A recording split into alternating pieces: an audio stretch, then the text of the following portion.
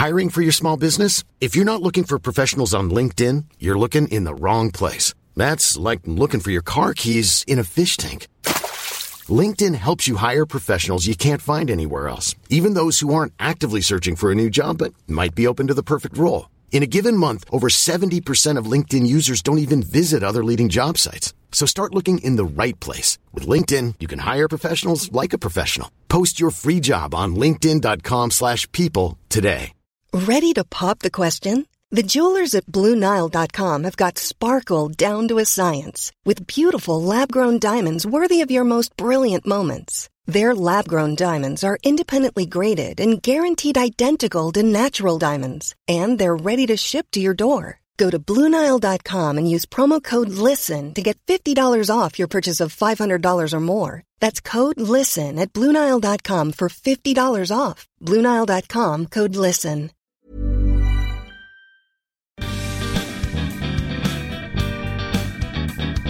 Hello everyone, my name's Ant Fiorillo and welcome to episode 7 of our series of Pubs, Pints, People. With me, as always, where would I be without the pair of them? I've got Claire Phillips and Matt Bundy, and this week we're talking about the wonderful renaissance of real and craft cider. Welcome to both of you. Hello. Well, of course we are talking about cider, but we can't start without telling everyone how thrilled we all are to actually be able to go inside a pub. Just think, you don't need to take your biggest winter coat, your umbrella, your galoshes. You can go in and sit by a roaring fire because, after all, it's May, isn't it? Well, yeah, exactly. So, a rare example even of synchronising timetables. England, Scotland and Wales are now all allowing indoor pub opening since Monday, May the 17th. Unfortunately, in Northern Ireland, having to wait until May the 24th, which, if you're listening as the podcast drops, that was yesterday, of course, tantalisingly 1 week after the rest of us. It's been such a long time coming, hasn't it? I mean, as you can hear, I've got a bit of a sore throat, so I can't go to the pub for a little bit. Have you been out since the 17th? Are you trying to hide something, Matt Bundy? Have you just been in the pub since it reopened? It's because I've been sitting outside in cold beer gardens. I genuinely believe it is. Like, just kind of sitting and I've been putting in my shift, putting my health at risk, to keep these pubs going. Now, I've had a cracking time. I can't complain a bit. But, I mean, it's fingers crossed, isn't it? It's time to save the thousands of pubs and dozens of microbreweries who are hanging on by their fingernails to stay in business. This has got to be permanent this time, and we've got to get out there to pubs for the long term. Absolutely, yeah. I think we all remember the statistic from the British Beer and Pub Association released before the April opening, where they reckoned while outdoor space was permitted, only about 60% of pubs would have had to stay closed because either they didn't have outside space or they didn't have enough space to make it a viable offering for trade. And even for those who do have outside space, I know so many of you have had to invest huge amounts to either make things safe or to enhance customer experience. Quite frankly, it's money that many really can't afford to be spending right now, so we've got to get back and they've got to stay open.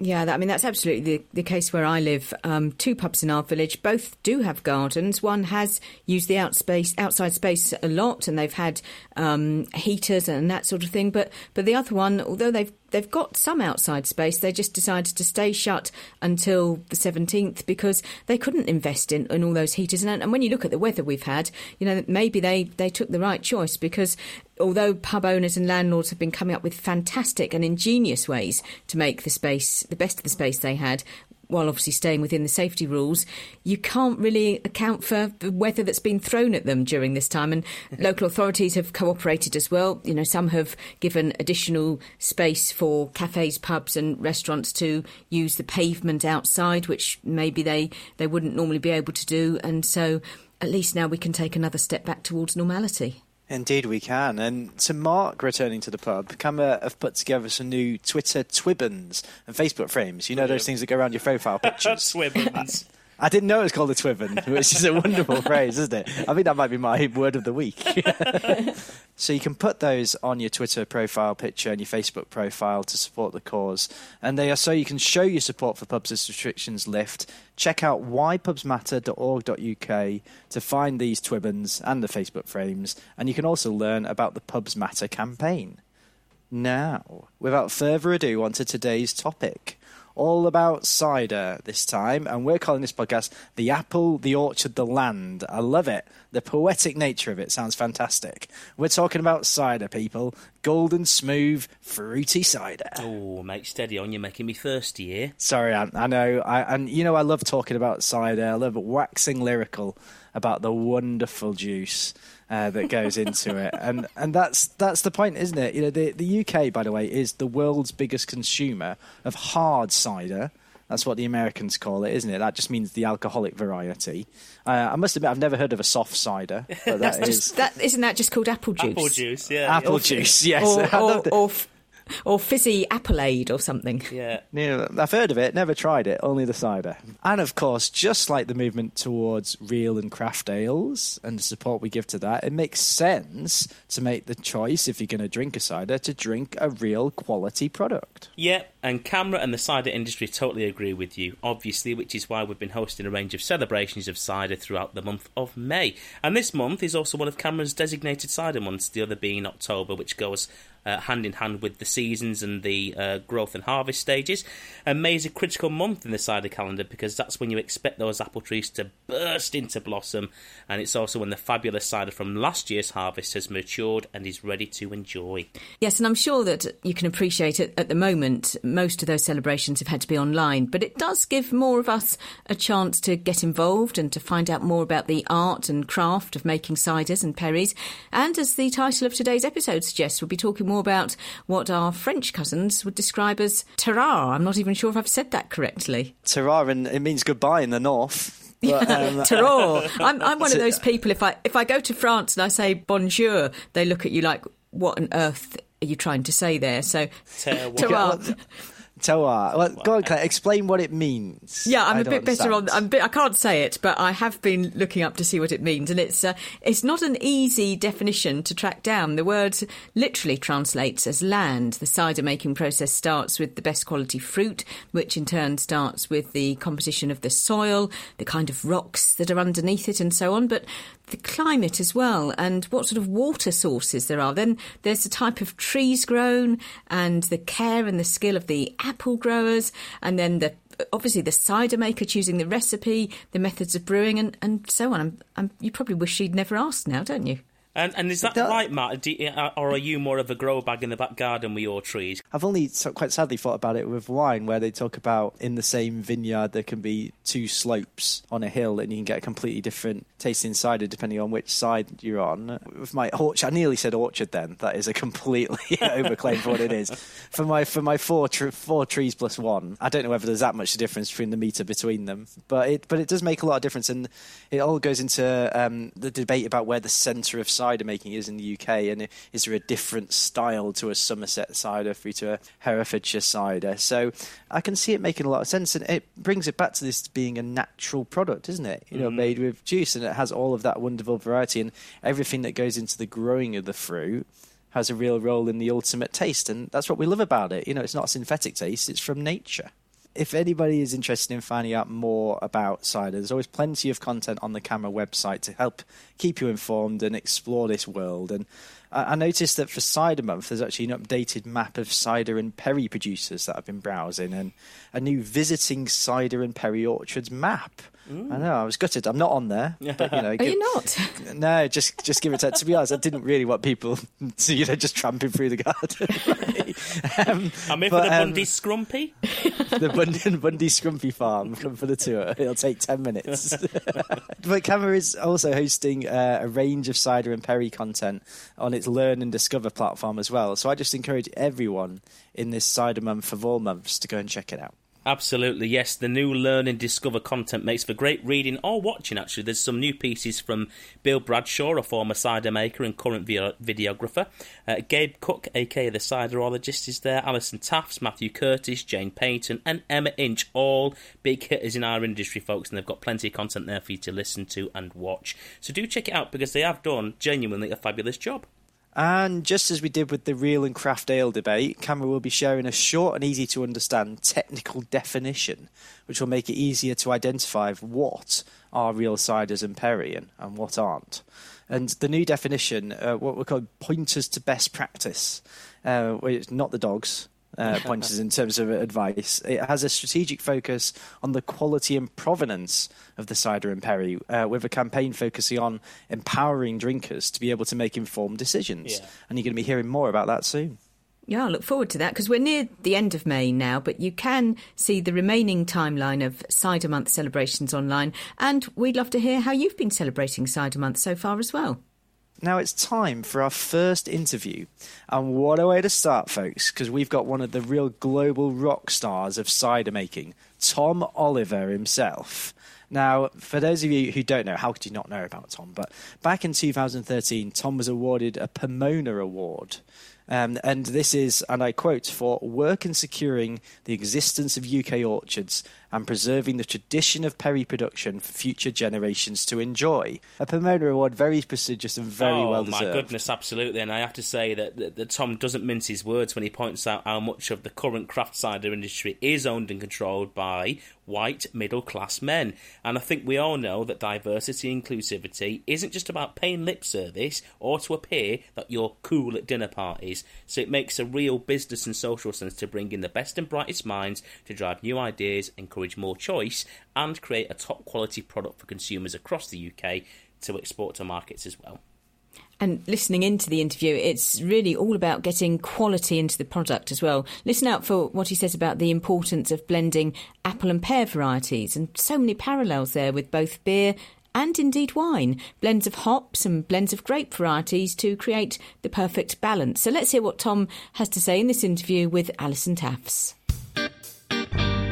In 2013, Tom was presented with the CAMRA Pomona Award, and a nice opportunity, Tom, I think, to reflect. Now we're at the 50th anniversary of CAMRA, and they've been campaigning for cider and perry since 1973. What are your thoughts on that? I think they've experienced, like everyone involved with cider and perry, the ups and downs of the world of cider and perry. But what's very evident to me now is that over time, they have found people who really do cherish everything that's, I think, buoyant and vibrant about the cider and perry category.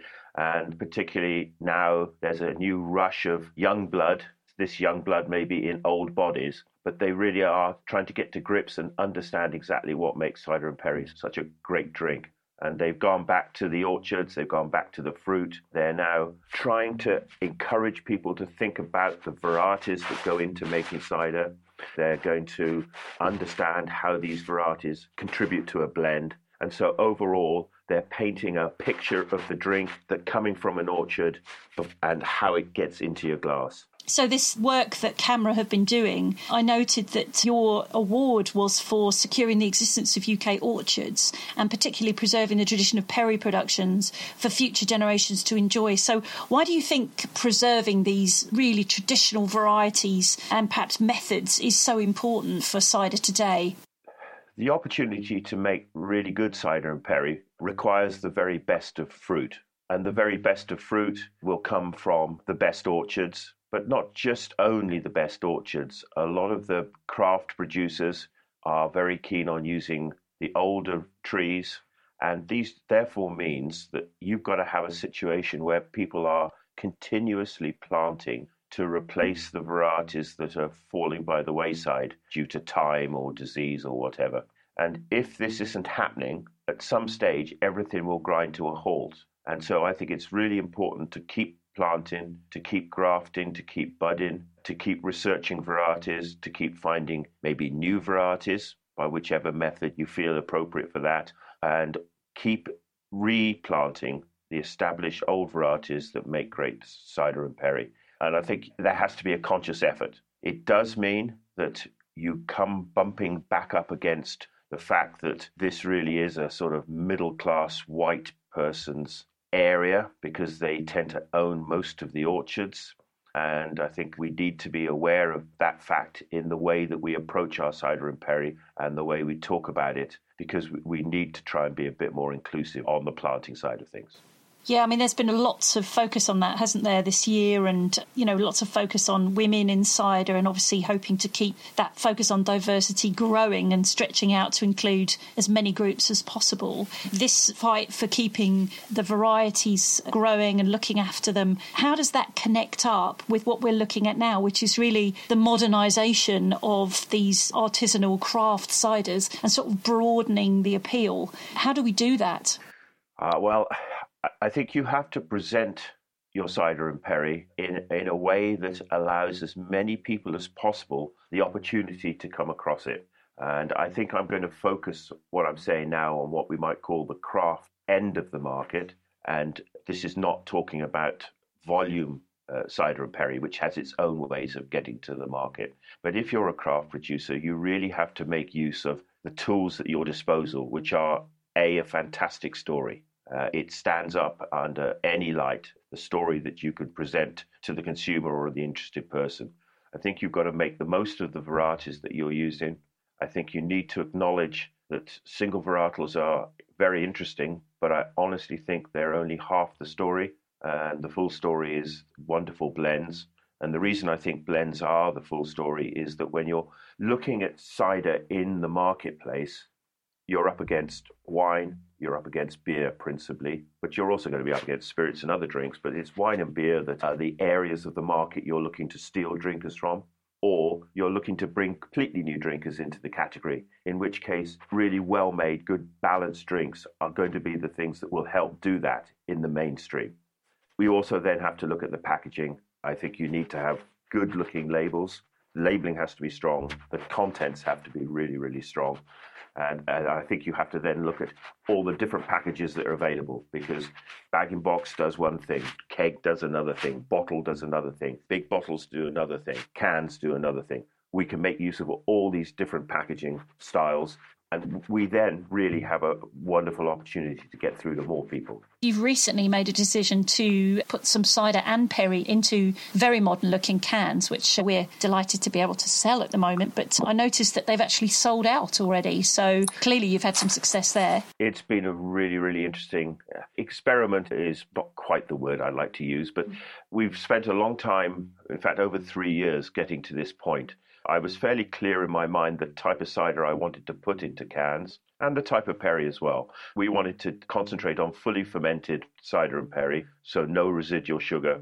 We wanted it to be unfiltered. We wanted it to be carbonated because we think when you zip the ring top back on a can, the aromatics have to get quite a boost out of the can, and so we wanted good carbonation. Obviously, we wanted something that was consistent and safe in the can. So we had to look at all these things. We worked out the varieties that we thought would contribute to the cider that would make that work with those particular characteristics. We did it. Felix from the Fine Cider Company did a fantastic job with his designers on getting the labeling aspect of it sorted, a wonderful see-through sleeve on the can. And we put it out there. I think, the cans attracted people. I think the contents have reinforced the fact that people will drink fully fermented cider and perry in a situation where they don't need to know necessarily initially what it is. They just really find they're enjoying it. So, we're very pleased. They've all gone, and we're now waiting for a slot because, of course, we don't have our own canning line. We're not that affluent. And as soon as we get it, more will be out there. So fascinating to see how the canning packaging movement goes to strength with cider. I'm really looking forward to it. Yeah, I think it's a real opportunity to appeal to new drinkers. A lot of people now coming from craft beer certainly have been drinking out of cans for years, and they accept that great beer comes from cans, and they will have no problem with seeing cider in the same light. It gives people to take a drink with them when they're out walking, biking, climbing, going to the beach, going fishing or whatever. It's a whole lot more opportunities. The 750ml bottle that we've previously and currently are still championing doesn't lend itself to. So this is giving opportunity for drinking, which is fantastic. And I'm also really sure that the smaller cans are a real plus too, because they provide what I would call the school night drinking opportunity, where people don't want to have too much, but they want to come back and they want to reach in the fridge. And so suddenly that 330ml can of cider becomes the things. Yeah, I think there's a lot of new opportunities opening up. You've spent quite a bit of time in the US, where I understand you're a bit of a cider rock star. What can you take from those visits and what you've observed over there in the US? Is there anything that we can bring across for UK producers? I think everyone who's been there, the one thing that everyone feels, whether you're a maker, a consumer, an advocate or whatever, is the unbridled energy that comes from a combination, I think, of youth, the fact that nobody is afraid to experiment or fail. They're happy to do both. And the fact that there is no perceivable tradition, reasons really aligned to an earlier comment. I won't use the word heritage, but there's all sorts of opportunities out there for cider, but also all the things I've said apply to any other beverage or any other way of approaching things out there. So what they do have is the ability to grow on a very large scale, lots of fruit in lots of very different climatic situations. So they've got huge amounts of grapefruit. They've also got lots of wild fruit still, something that really isn't a thing in the UK. And it allows people to make almost anything under the sun. They also have an unbridled lexicon in the additions that they can make to the ciders. So it's not just apples. Yeah. It's very energetic, very inspiring. And I think the thing that counts for a lot at the moment is that over, I think, 60% of all cider sold there is in cans.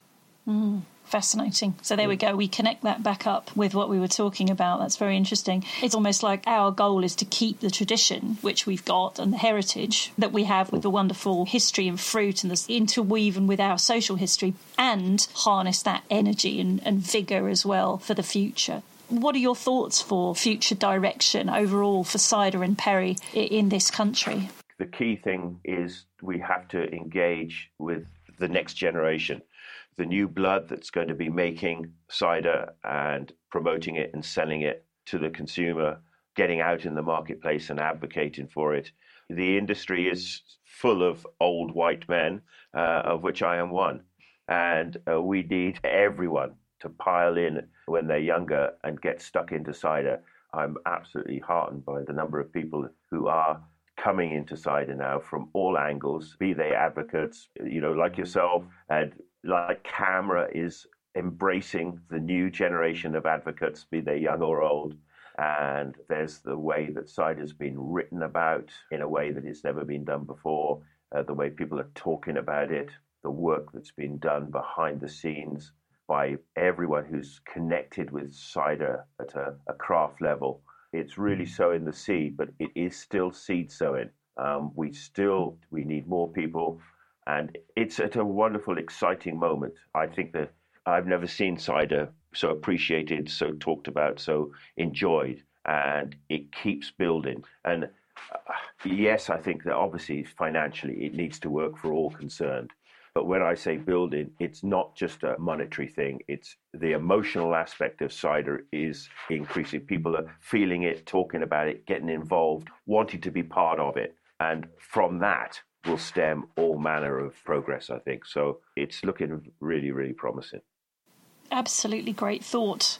And just to say, yes, the vibe, if I sort of paraphrase what Tom was saying there, the vibe is great. And if you want to discover and learn more about cider and perry, then I can strongly recommend that you visit producers and orchards where you get the chance. I was lucky enough to visit Tom last year in that very brief window when we were allowed out and about. It was great to visit you and meet you and Jarek, your cider maker, and talk and see the production firsthand. Otherwise, for May, it's Cider Month for CAMRA. We'll have a dedicated page on the website. So cider events happening, including a launch of a map of cider and perry producers and orchards, just to direct you as well to the Learning and Discovery page, where there are an increasing number of videos really giving you some insight into cider and perry.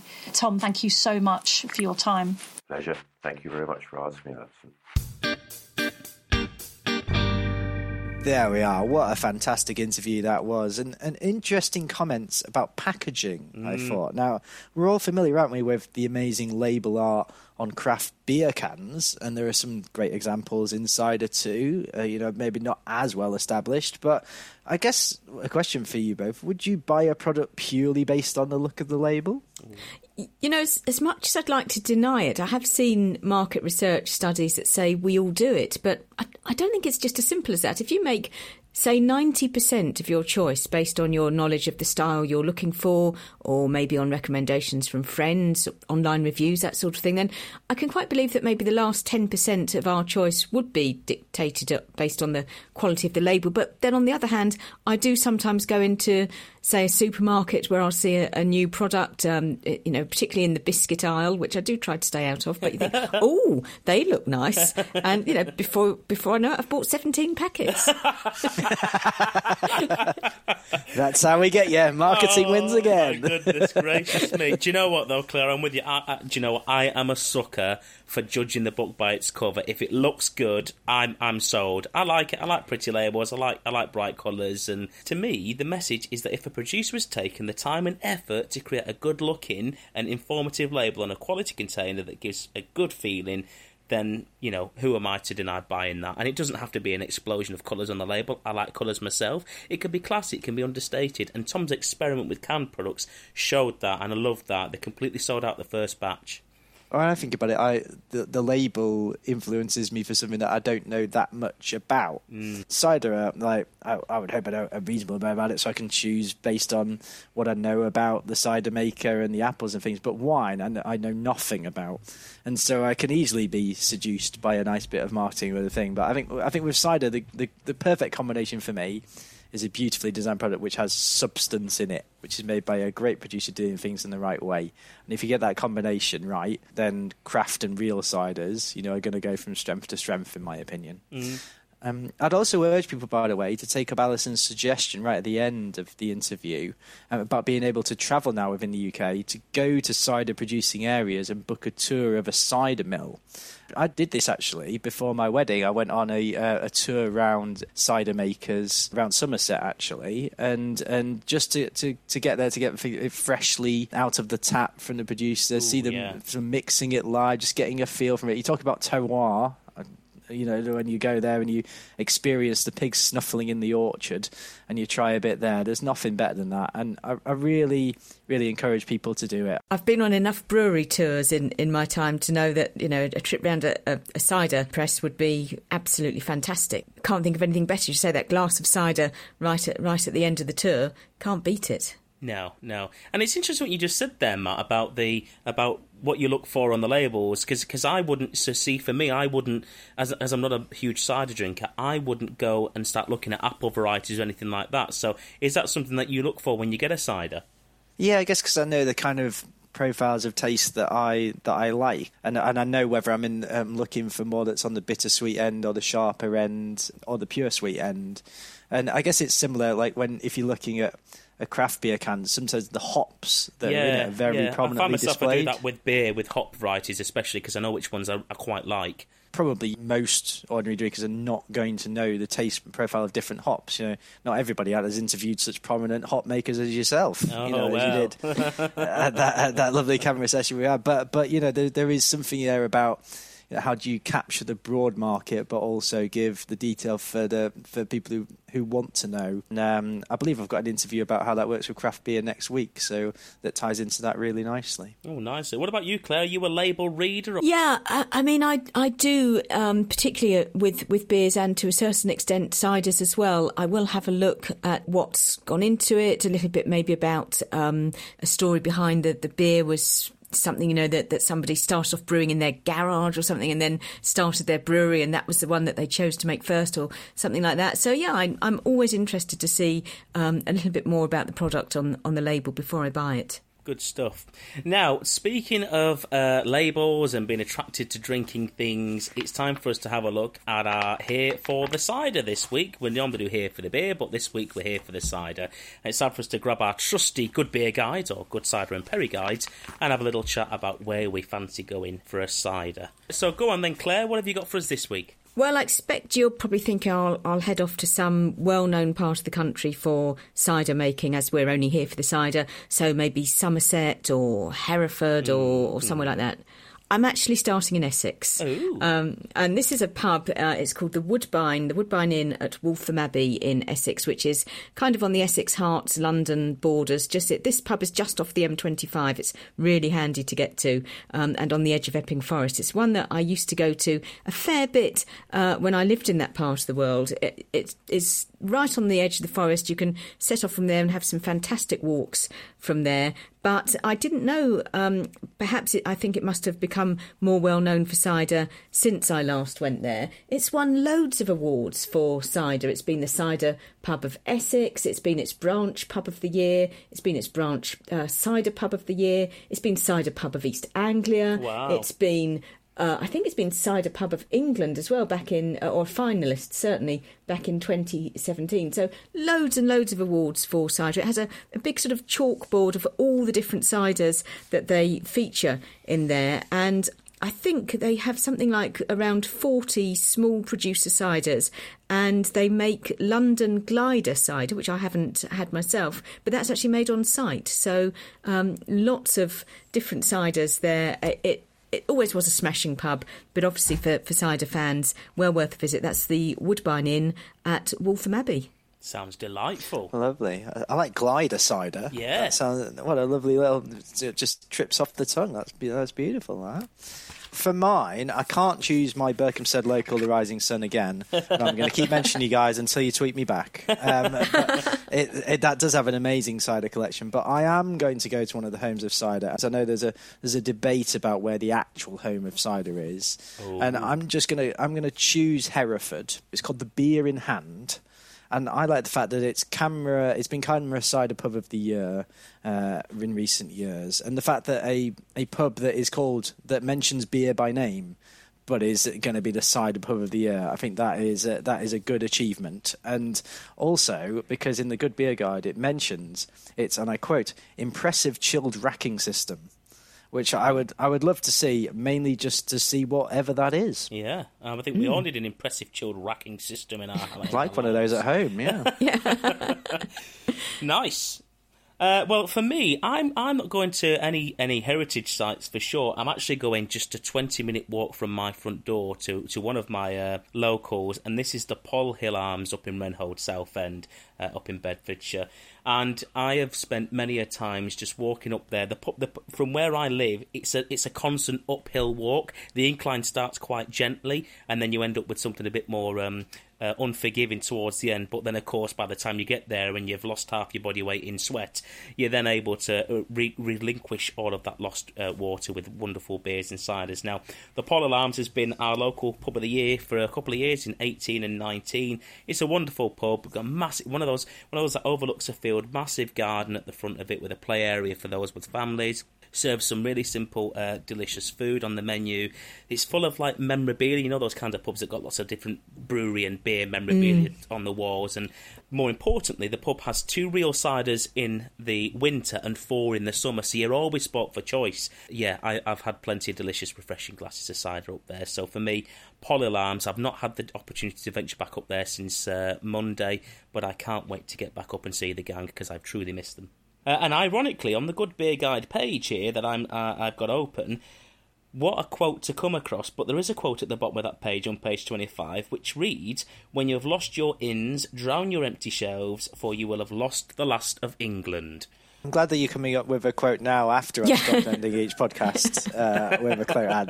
That is and it was there in the Good Beer Guide all along. I can't believe I missed that one. Exactly, there you go. Anyway, it's time now for our second interview, and in this segment we'll hear from Adam Wells, who's a renowned cider writer. He's interviewed by James Finch, aka The Cider Critic, and interestingly, Adam also stresses the importance of labelling in cider, just like we were talking about a little earlier, and with Tom's interview as well. But Adam makes the really good point that if you're not familiar with the range of flavours of different full juice ciders, then you absolutely need to have a good label, because the description of the style will then tell you what's in the bottle or the can. Yeah, it's a really great point, isn't it? Because in the real ale world, we already classify beer as a bitter, an IPA or a stout, so you have a pretty good idea of what you'll see coming out of the pump and into your glass. But many more casual drinkers may not be aware of the same kind of high-level descriptions for cider and perry, so maybe that's step one. I think that would definitely help, actually. I think that's a good idea. And I mean, the same is true when you go to a really good real cider pub. You know, they ought to have some tasting notes available if they want to take people into trying something a bit different, I reckon. Yeah. Okay, well, let's hear what Adam has to say. You wrote an article for Malt Review a little while ago, which has now transferred over to Cider Review, which is your new website. That was kind of an ode to the apple trees and the fruit through the seasons. It all raised an important point about cider discussion in general being very focused on makers and methods. So why do you think it's important to talk more about the fruit and the orchard? Well, fundamentally, because that is where the flavours of a given full juice cider come from. Makers can play around, they can use different fermentation vessels, they could make something that's pet nat or traditional method or kieved, but whatever they do, fundamentally the flavours are going to come from the apples, which in turn will be influenced not only by their variety, but by the trees in the sense of how old, and by the land, be that because they are in a particularly warm or cold climate, be that because of the elevation of the orchard, be that because of the aspect of the orchard. We really don't have the answers to how all of those things affect flavour. And it occurs to me that if you look at the natural alternative fruit and vintage-based product, wine, people who love and talk about wine are incredibly into not just the grape varieties, but the place in which the grapes grow. And that is something that a lot of wine lovers will talk about more than they necessarily will the individual maker. For example, I know a lot of people who will talk about how they love a Merlot rather than this particular Merlot from this particular maker, rather than I love Marqués de Caceres Gran Reserva, say. You know, they'll talk about a place that makes wine they love, or they'll talk about a variety of grape that makes wine they love. And I think that's somewhere that cider could and possibly should get to. Obviously, cider isn't wine, and for phenolic and also and sugar and all sorts of other reasons, not all apples have the same individuality and strength of individual character that grapes do. But that doesn't mean we shouldn't talk about it. It doesn't mean we shouldn't understand what each individual apple is trying to say. And it doesn't mean that understanding apples can't help us understand cider more broadly than just knowing a handful of makers. Yeah, absolutely. So just building on that, I mean, you've published a further article recently, which is a taxonomy, aims to give much more attention to the apples and the pears and their influence on the cider and perry, building further than sometimes the geographical focus. So could you talk us through the taxonomy a little bit and explain why, the common styles that we tend to find people using to describe ciders maybe don't fit, and how we get producers and consumers to kind of move beyond it and think more about, what you've just described? Well, absolutely. And this is something that you and I and other communicators like Ben Thompson, Cider Voice, or Rachel at Beer and Collective, or Gabe and Grant and Martin at Neutral Cider Hotel have discussed a lot, is that if you look at where the character of your individual cider comes from, it's almost a little bit of a pyramid. And that starts with the orchard you're picking your fruit in and the varieties of fruit that you're picking. That's, to me, the engine room of the flavours of a cider. And so just saying traditional method cider, which for those listening who maybe aren't aware is a cider made sparkling in the same manner as champagne, just saying something's traditional method doesn't tell you what it's going to taste like. For example, Bolhaze, which is a Devonian traditional method cider using cider apple varieties from the West Country, is going to taste incredibly different to Chalkdown traditional method cider, which is made over in Hampshire, I think I've got that right, and utilises dessert and culinary fruit. So even though they're both made in the same method, they've got incredibly different flavours. And without talking about the apples, in addition to the method, the drinker is completely at a loss to know what this cider is going to taste like. If somebody picked up a Boll Haze just because they love the chalk down, there is absolutely no guarantee that it's going to be to their taste.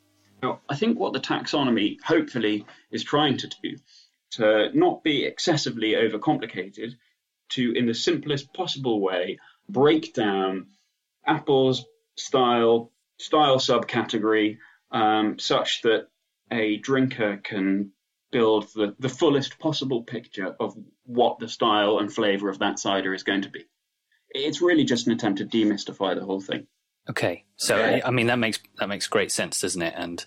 But there's also another part of the story, isn't there? The role of the maker, the provenance and the transparency of what they provide to the consumer is just as important, isn't it? It's important for the drinker to understand what it is they're drinking, but they can't know that unless the maker tells them. So, how important do you think kind of transparency and provenance are to the growth of craft cider?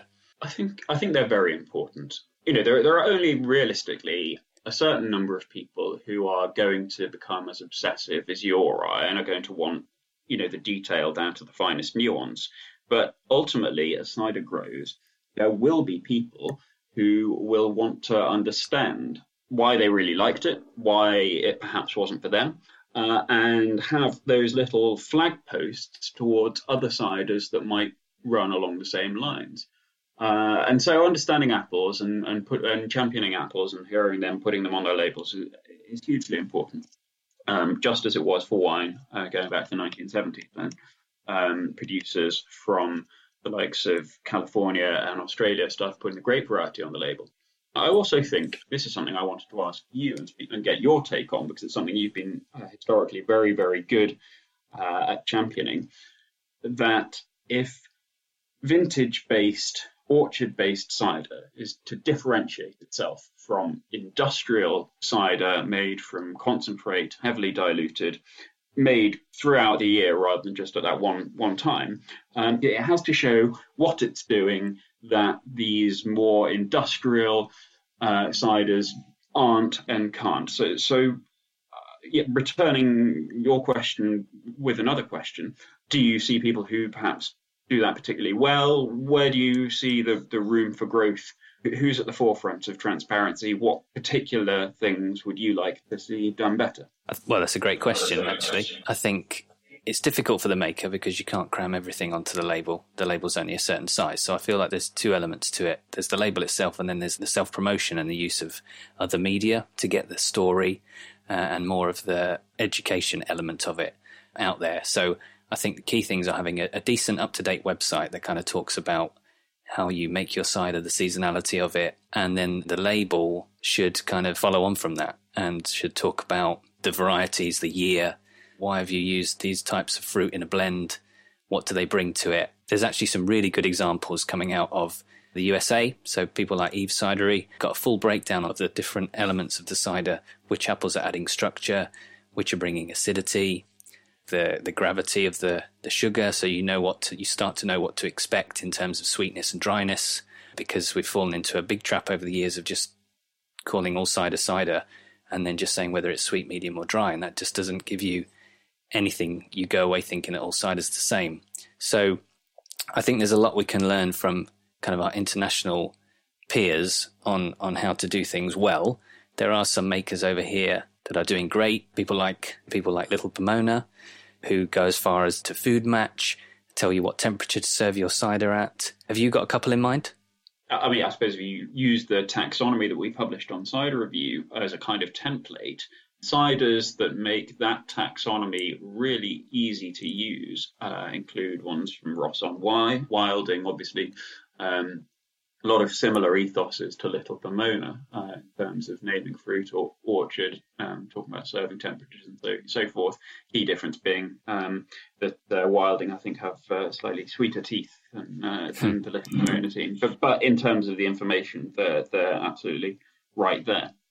The main thinking behind the taxonomy is to try and get away from this notion that cider can be defined just in terms of its sweetness, and to show that it's actually a bigger and more complex picture. But it's not one that needs to be too large or terrifying or any sort of rocket science. It's nothing that isn't being done in wine. Sure, cider isn't wine, but that doesn't mean that they don't share similarities in their making, in their background, in their seasonality, and it would be foolish to not borrow where relevant from the things that have made wine a lot more understood by the average consumer.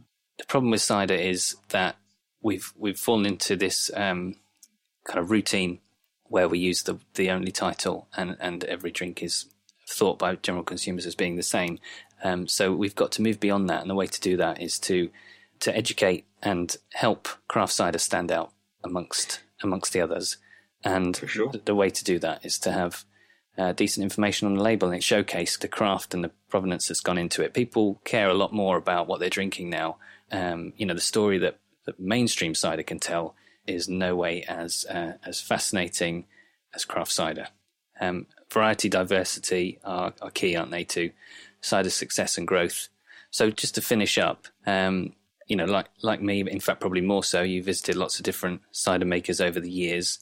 What inspires you the most to kind of write about cider? Fundamentally, I came to writing about cider because it was something that I had been inspired by through visiting cideries, meeting cider makers, tasting ciders, and learning about this huge history and this breadth of apple and everything else, and then realizing that actually cider didn't have what I saw in the other drinks cultures I followed. There weren't regular weekly cider columns that I could just read.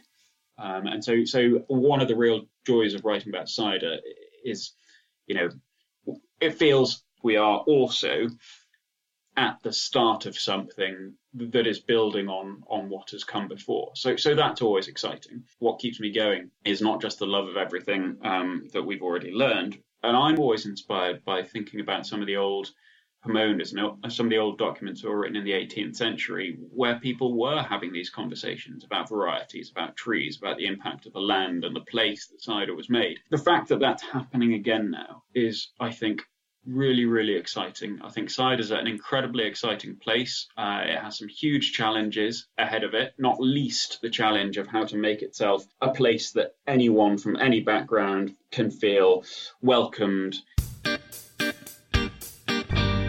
I think that really echoes what Tom was saying earlier, that good cider starts with quality juice from the best possible apples, and it's a huge contrast to the factory-produced cider that's made from heavily diluted apple concentrate. Yeah, I'd just like to take a moment and let our listeners know that James and Adam have launched the Cider Review website at cider-review.com for those who may be interested in learning a little bit more.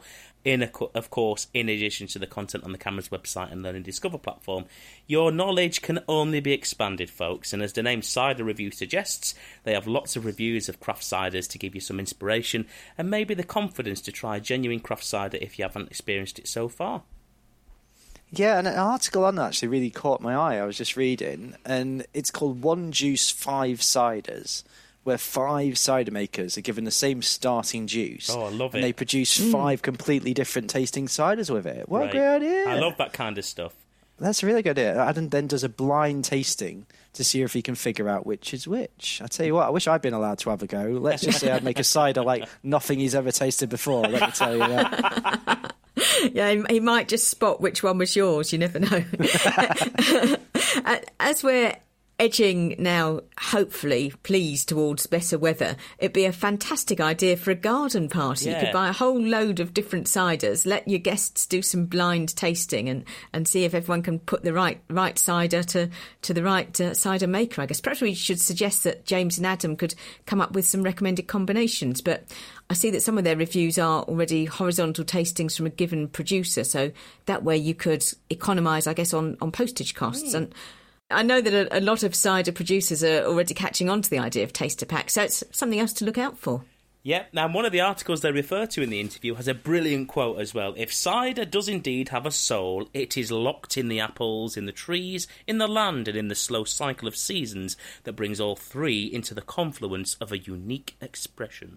That would be the terroir. Ta-ra. I mean, all the quotes are coming out now, aren't they? I think I've swallowed a dictionary today, mate. That captured my imagination. I'm gonna quote that. I might actually put that on a carving in my house. And I tell you what, it does sum up, doesn't it, that quote, what both of our interviews have said, and which I agree with.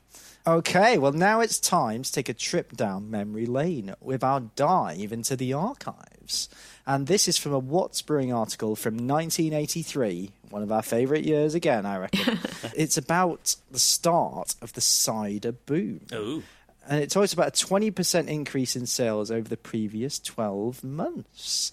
Now, in the years before this, 1983, the cider market had really stagnated. But I suppose people started at this point to discover a quality product, and it kind of took off from there, this article seems to suggest. Yeah, well, it talks about the big three cider makers at that time, Bulmers, Taunton and Coates Gamer, who were starting to succeed in promoting their keg ciders as an alternative to the keg beers and lagers of the day. Yeah, do you know, doesn't it make you realise how lucky we are these days to have a far better choice of product? It does. I mean, I love the quote in here, though, about how they're defining what a cider is. So it says at one point, fermented eating apple juice may be an excellent drink, but it's not cider. Yeah. I mean, they're probably controversial now because there are a lot of fantastic single varietal ciders made with, I guess, what you'd more call dessert apples or eating apples. But I guess it is a fair point that bitter-sweet apples made to make cider should be at the heart of all ciders. And it's interesting, it talks in the article about there's been a 20% increase in cider consumption at the time, but that wasn't reflected in an increase in traditional cider orchards.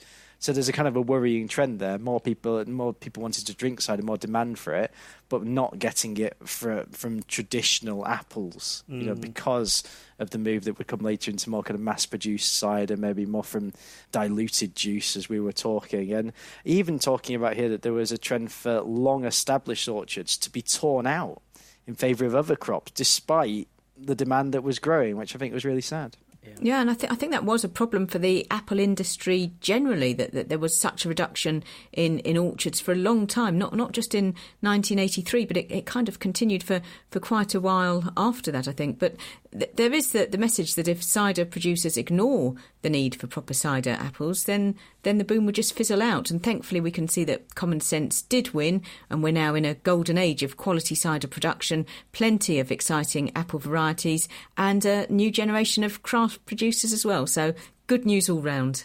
Brilliant. And do you know what? I think we'll ding the bell for last orders and drink to that. Ding, ding, ding. We've been sent a round of cider special drinks, haven't we, by the good people at the Manchester Cider Club, friends of the show. And I have got from that a very special small batch charity cider from Artist Straw. And it's called A River Runs Through It. Love that like pun. It. I love everything about this. And they actually attempt to run an environmentally sustainable cidery.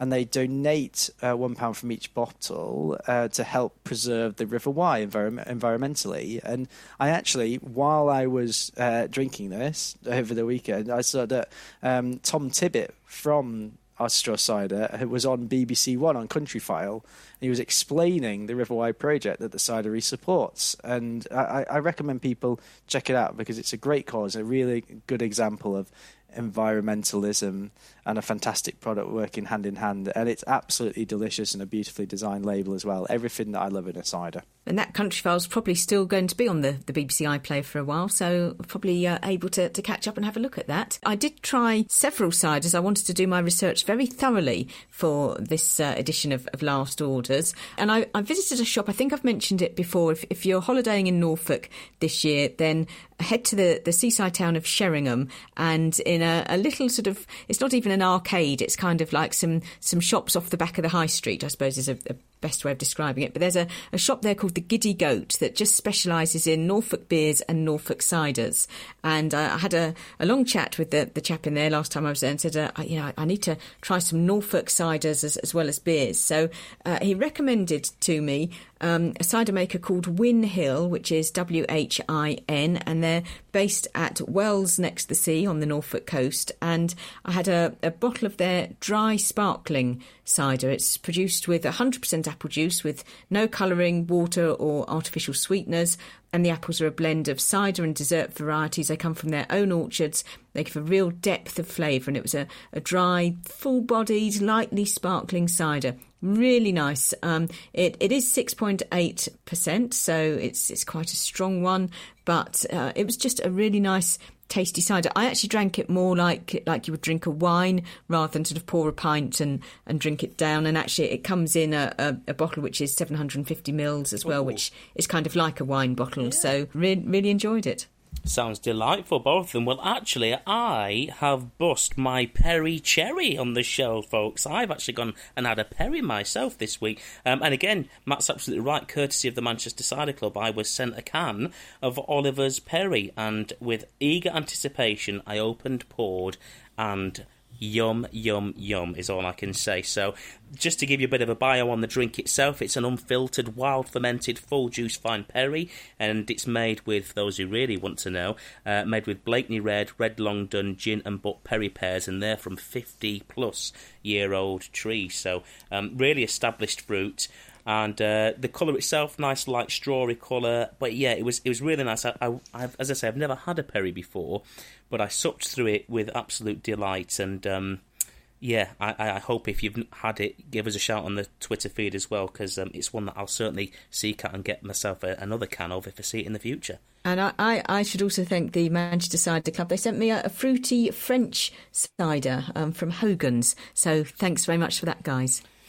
And with that, that's all we've got time for today, but do remember to check out the fabulous resources on the CAMRA Learning and Discover site, as well as all of the other links we've mentioned today, all, of course, available in the show notes. It's been fitting that we've been talking about high-quality labels for the craft cider movement, because in the next episode, we're going to delve into the mysterious world of designing bottles, cans and labels for craft beers. But until then, enjoy your return to the pub if you are heading down to sit inside the pub now that we're allowed to do that. I did see a really interesting post on Facebook from people working in the hospitality industry about, treat your bar staff with respect. A lot of them, as we've mentioned before, have struggled to get staff back. They might not have the same people in the kitchen that they had before the shutdown. There might be a few people down. So do be kind when you're going back to the pub, but hopefully you'll enjoy your visit, have a lovely pint of beer or cider, and yeah, we'll see you again in the next episode. Cheers. Cheers. Cheers.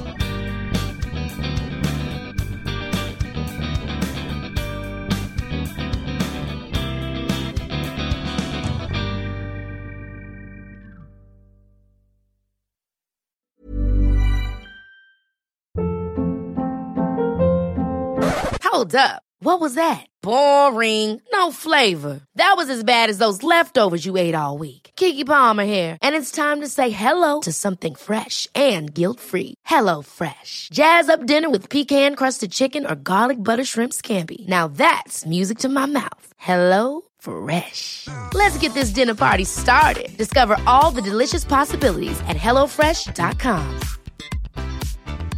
Mom deserves the best, and there's no better place to shop for Mother's Day than Whole Foods Market. They're your destination for unbeatable savings, from premium gifts to show-stopping flowers and irresistible desserts. Start by saving 33% with Prime on all body care and candles. Then get a 15-stem bunch of tulips for just $9.99 each with Prime. Round out Mom's menu with festive rosé, irresistible berry chantilly cake, and more special treats. Come celebrate Mother's Day at Whole Foods Market. Hey, it's Paige DeSorbo from Giggly Squad. High quality fashion without the price tag. Say hello to Quince.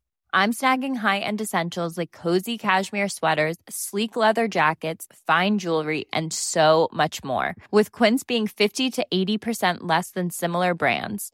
And they partner with factories that prioritize safe, ethical, and responsible manufacturing. I love that. Luxury quality within reach. Go to quince.com/style to get free shipping and 365-day returns on your next order. Quince.com/style. How does a free case of beer sound? Yes, you can grab a case for free courtesy of our pals at Beer 52 by going to www.beer52.com beer52.com/people. That's the numbers 52 in the 52, and covering the meagre postage cost of £5.95. And what's more, as a special offer for our listeners, they'll throw in 2 extra beers for free, so that's 10 unique craft beers. Beer 52 is actually the biggest beer club in the world. Each month, they send their members a case of beer from a different part of the world, and this month it's an absolute belter. Their Great European Road Trip case takes in the best beers from across the continent. So try a crisp, refreshing Pilsner from Norway's Lervig Brewery and a monster 7.5 double IPA from Sweden's Dörges Brewery. On the dark side this month, there's a smooth stout from Copenhagen's Tuul. There's also beer from Croatia, Poland, Germany, Serbia and Austria, among others. And if dark beer's not your thing, you can choose the light-only case. Also included is the ever-insightful Ferment magazine and a couple of tasty snacks. And even if, after all that, you're still unsatisfied, you can simply pause or cancel at any time. So head over to www.beer52, that's the numbers 5 and 2.com/people to claim your free case of 10 beers now.